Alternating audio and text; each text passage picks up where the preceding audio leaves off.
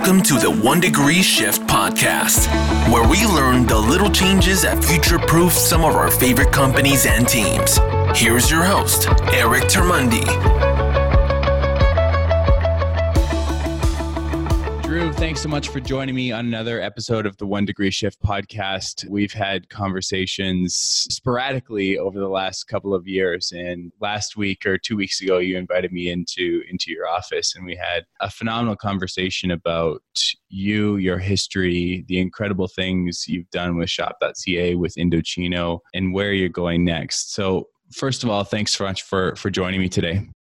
Yeah, I really appreciate you having me on, and it's always fun to catch up with you. And so I always enjoy the conversations, and I'm sure we'll have a great one today. With that being said, one thing I like to do is to ask our guests, instead of me fumbling through a biography, just to give a quick elevator pitch, a summary on where you are now, what you're most proud of, and ultimately what led to this conversation.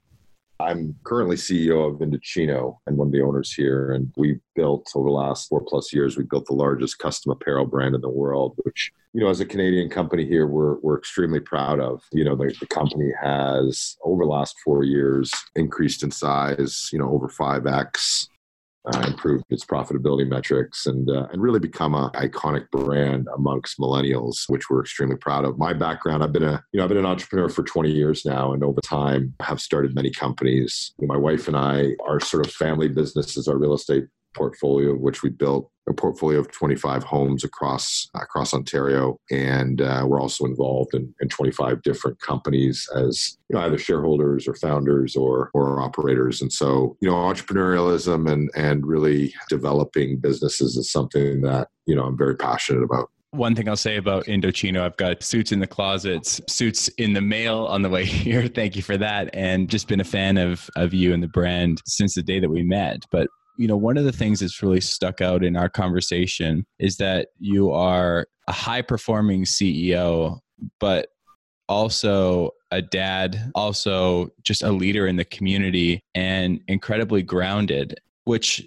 was, I don't want to say refreshing because we see that in many places too, but it was just really nice to see Drew as Drew when I came in and had the conversation with you. And so I think I've got the answer, but what is it that motivates you to wake up in the morning? Well, this morning I was up at 5 a.m. with my eldest son, cooking him breakfast, getting him ready for his training. He trains every morning in the summer, 6 a.m. to 10 a.m. So he just finished a little bit ago. Look, I think the thing that I'm most proud of is the father that I am and the focus that I have there. I got 2 amazing boys, that are naturally very talented, but, they've learned the importance of hard work. They've learned the importance of setting goals. They've learned the importance of making plans against their goals. And, they're young. They're 11 and 13. And it's I don't know if it's what gets me up in the morning, but it's what brings me the most joy. And it's really the center of everything I do. I mean, as you can imagine, it's very busy, lots of demands for my time. But I've really, over the last 13 years learned, and I say learn because it's easy not to know how to do this, but learn how to prioritize them, and learn how to prioritize raising men. What's been the biggest lesson that you've learned in the past year or two? Well, there's lots. I try to learn, and I'm not saying this or just saying this. I try to learn every day. I think that the devil is when you think you know everything. You're blind to the lessons or omens or teachings that life has to offer. I think one of the most interesting things about our journey at Indochino is just how I've learned a different, and I think more well-rounded leadership style. I've been a CEO now for over 10 years. I certainly am most proud of CEO I am today versus, let's say, the CEO I was 5 years ago or 10 years ago when I first started as a CEO. And that, I think, one of the biggest learnings or lessons and the thing I'm most proud of is just really how to bring out the best in a team. I think, it's easy to be an entrepreneur and have all the answers and make every decision and live with the consequences. But real leadership to me is empowering people, believing in them, trusting them, but by no means making every decision for them. You just can't scale a business or improve a business if you're making all the decisions as a CEO. So I think I don't know if it's particularly the last couple of years, but one of the biggest learnings the last 10 years is just how to empower great leaders and mentor and nurture them into achieving what you want to achieve. How has that in terms of the action items, how is that different? CEO Drew 10 years ago to who he is today. How have you learned to better empower people to allow them to be the best they can be and create great teams along the way? I think the word trust is the first word that came to mind when you asked the question. So I'm going to go with that. As somebody that's super goal oriented, that's super ambitious, that is always the hardest worker in the room. I really had to get to a place in my journey where I hired the right people. And then if I did that and I answered that question, then I totally trusted. And I think, you're always, as a CEO, you're always setting the vision, you're always setting priorities. And frankly, one of the main jobs you have is to solve problems. But I think trusting people that they will do what is necessary to achieve the objective is important. And really, the other thing I'd say is not losing your way or the team's way when things don't go right. Because look, the thing that I've learned most of all is nobody's perfect. We all make mistakes. And frankly, we make a lot of them. But moving past that, focusing on solutions, focusing on priorities, celebrating victories, and being accountable alongside them, right? Like no team wins when there's just one person. Great teams are based on whether that be basketball, 12 people, or hockey, etc. You need a full roster to win the championship. Let's talk about Indochino then and how you're going about building your team. You said one of the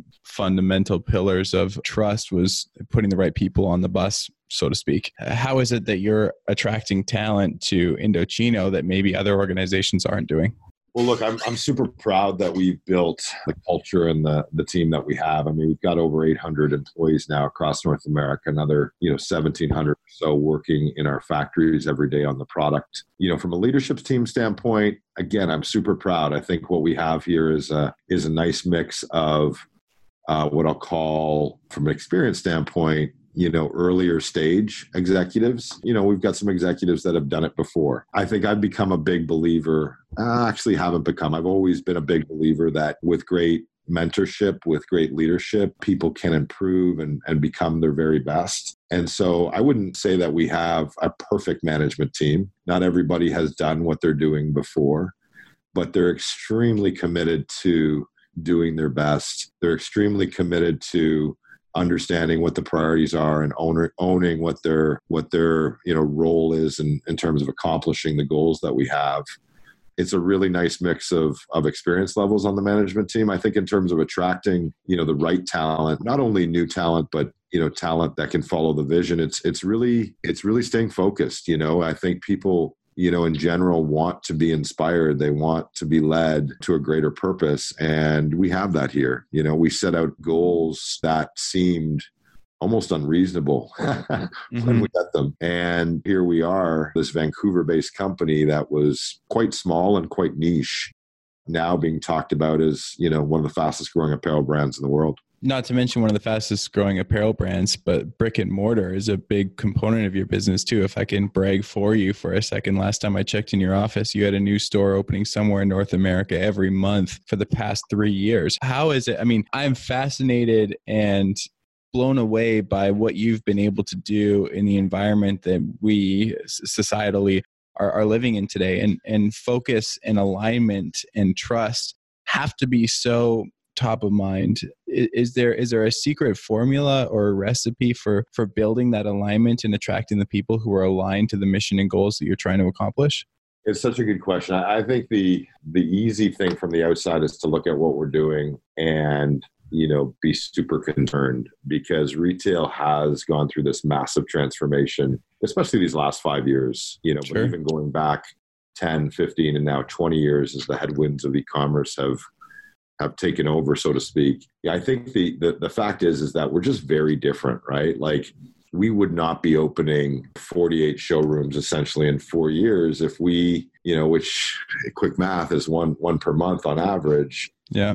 We wouldn't be doing that if we didn't feel strongly and understand that our model could could actually make it different than most expansions. We're virtual inventory. So when we open, a showroom or what would be called a retail location, we're not burdened with inventory risk. We're appointment based so that I don't lose sleep thinking if people are going to come into the store, walk by and come in. We actually control that to a certain extent through our media. And so we just have a very different model that we went to market with. And that gave me the confidence once we continue to see the results that, it was the right approach. And here's a little bit of what we all sort of got fooled by a little bit is that despite all the headwinds and all the news and all the leaders within e-commerce, retail still makes up 85% of the consumer spend. For you to be a global brand or for you to be a generational brand, you have to figure out retail. And that's going to be true 2 years from now, 5 years from now, and 10 years from now, even as e-commerce grows. And I think we're seeing that, the icons of retail like Amazon, are adopting and buying companies that have bricks and mortar. So, they obviously get it. And, we're no different. I would say, though, that we wouldn't be doing what we're doing if we were just another apparel brand faced with some of the same challenges that others might be. So with this said, and knowing that the 1 Degree Shift podcast is pretty much short sound bites, the last question that I've got for you is more advice or a takeaway for other leaders in any industry that are listening in today. You tell them if they wanted to build stronger trust and alignment with the people that they're working with. I would never try to come off as having all the answers. What's really worked for me is being accountable and really taking ownership and making sure that when people make mistakes, which we all do, you're there for them. And, I think you build trust with people inside a work environment or inside your personal life when you're there in good times and bad. And I think the best way to build that trust is owning everything, being accountable alongside your team and never making them feel like they're on an island. Because look, at the end of the day, you can get, 8 out of 10 things perfect, but it's those 2 things that could slow you down. And so you really need to own the whole list, so to speak. Yeah, and that makes total sense. Well, and the other thing I think, I'll just sort of point out is a bit of your answer was, I don't have all the answers. And to me, as I listened through your evolution as a leader, that exemplifies pretty strong leadership right there. So thank you for sharing that. And thanks for your time. Is there anything else you want to share with us today? No, I just really appreciate being on today and admire the work you're doing, man. So keep on keeping on. It's really impressive. Well, I'm looking forward to continuing this conversation and working with Indochino here shortly, Drew. Thanks so much for your time today. Thanks so much. For more podcasts, show notes, and to connect with our speaker today, visit erictermunde.com. That's EricTermundE.com and click the podcast tab. Thanks for listening.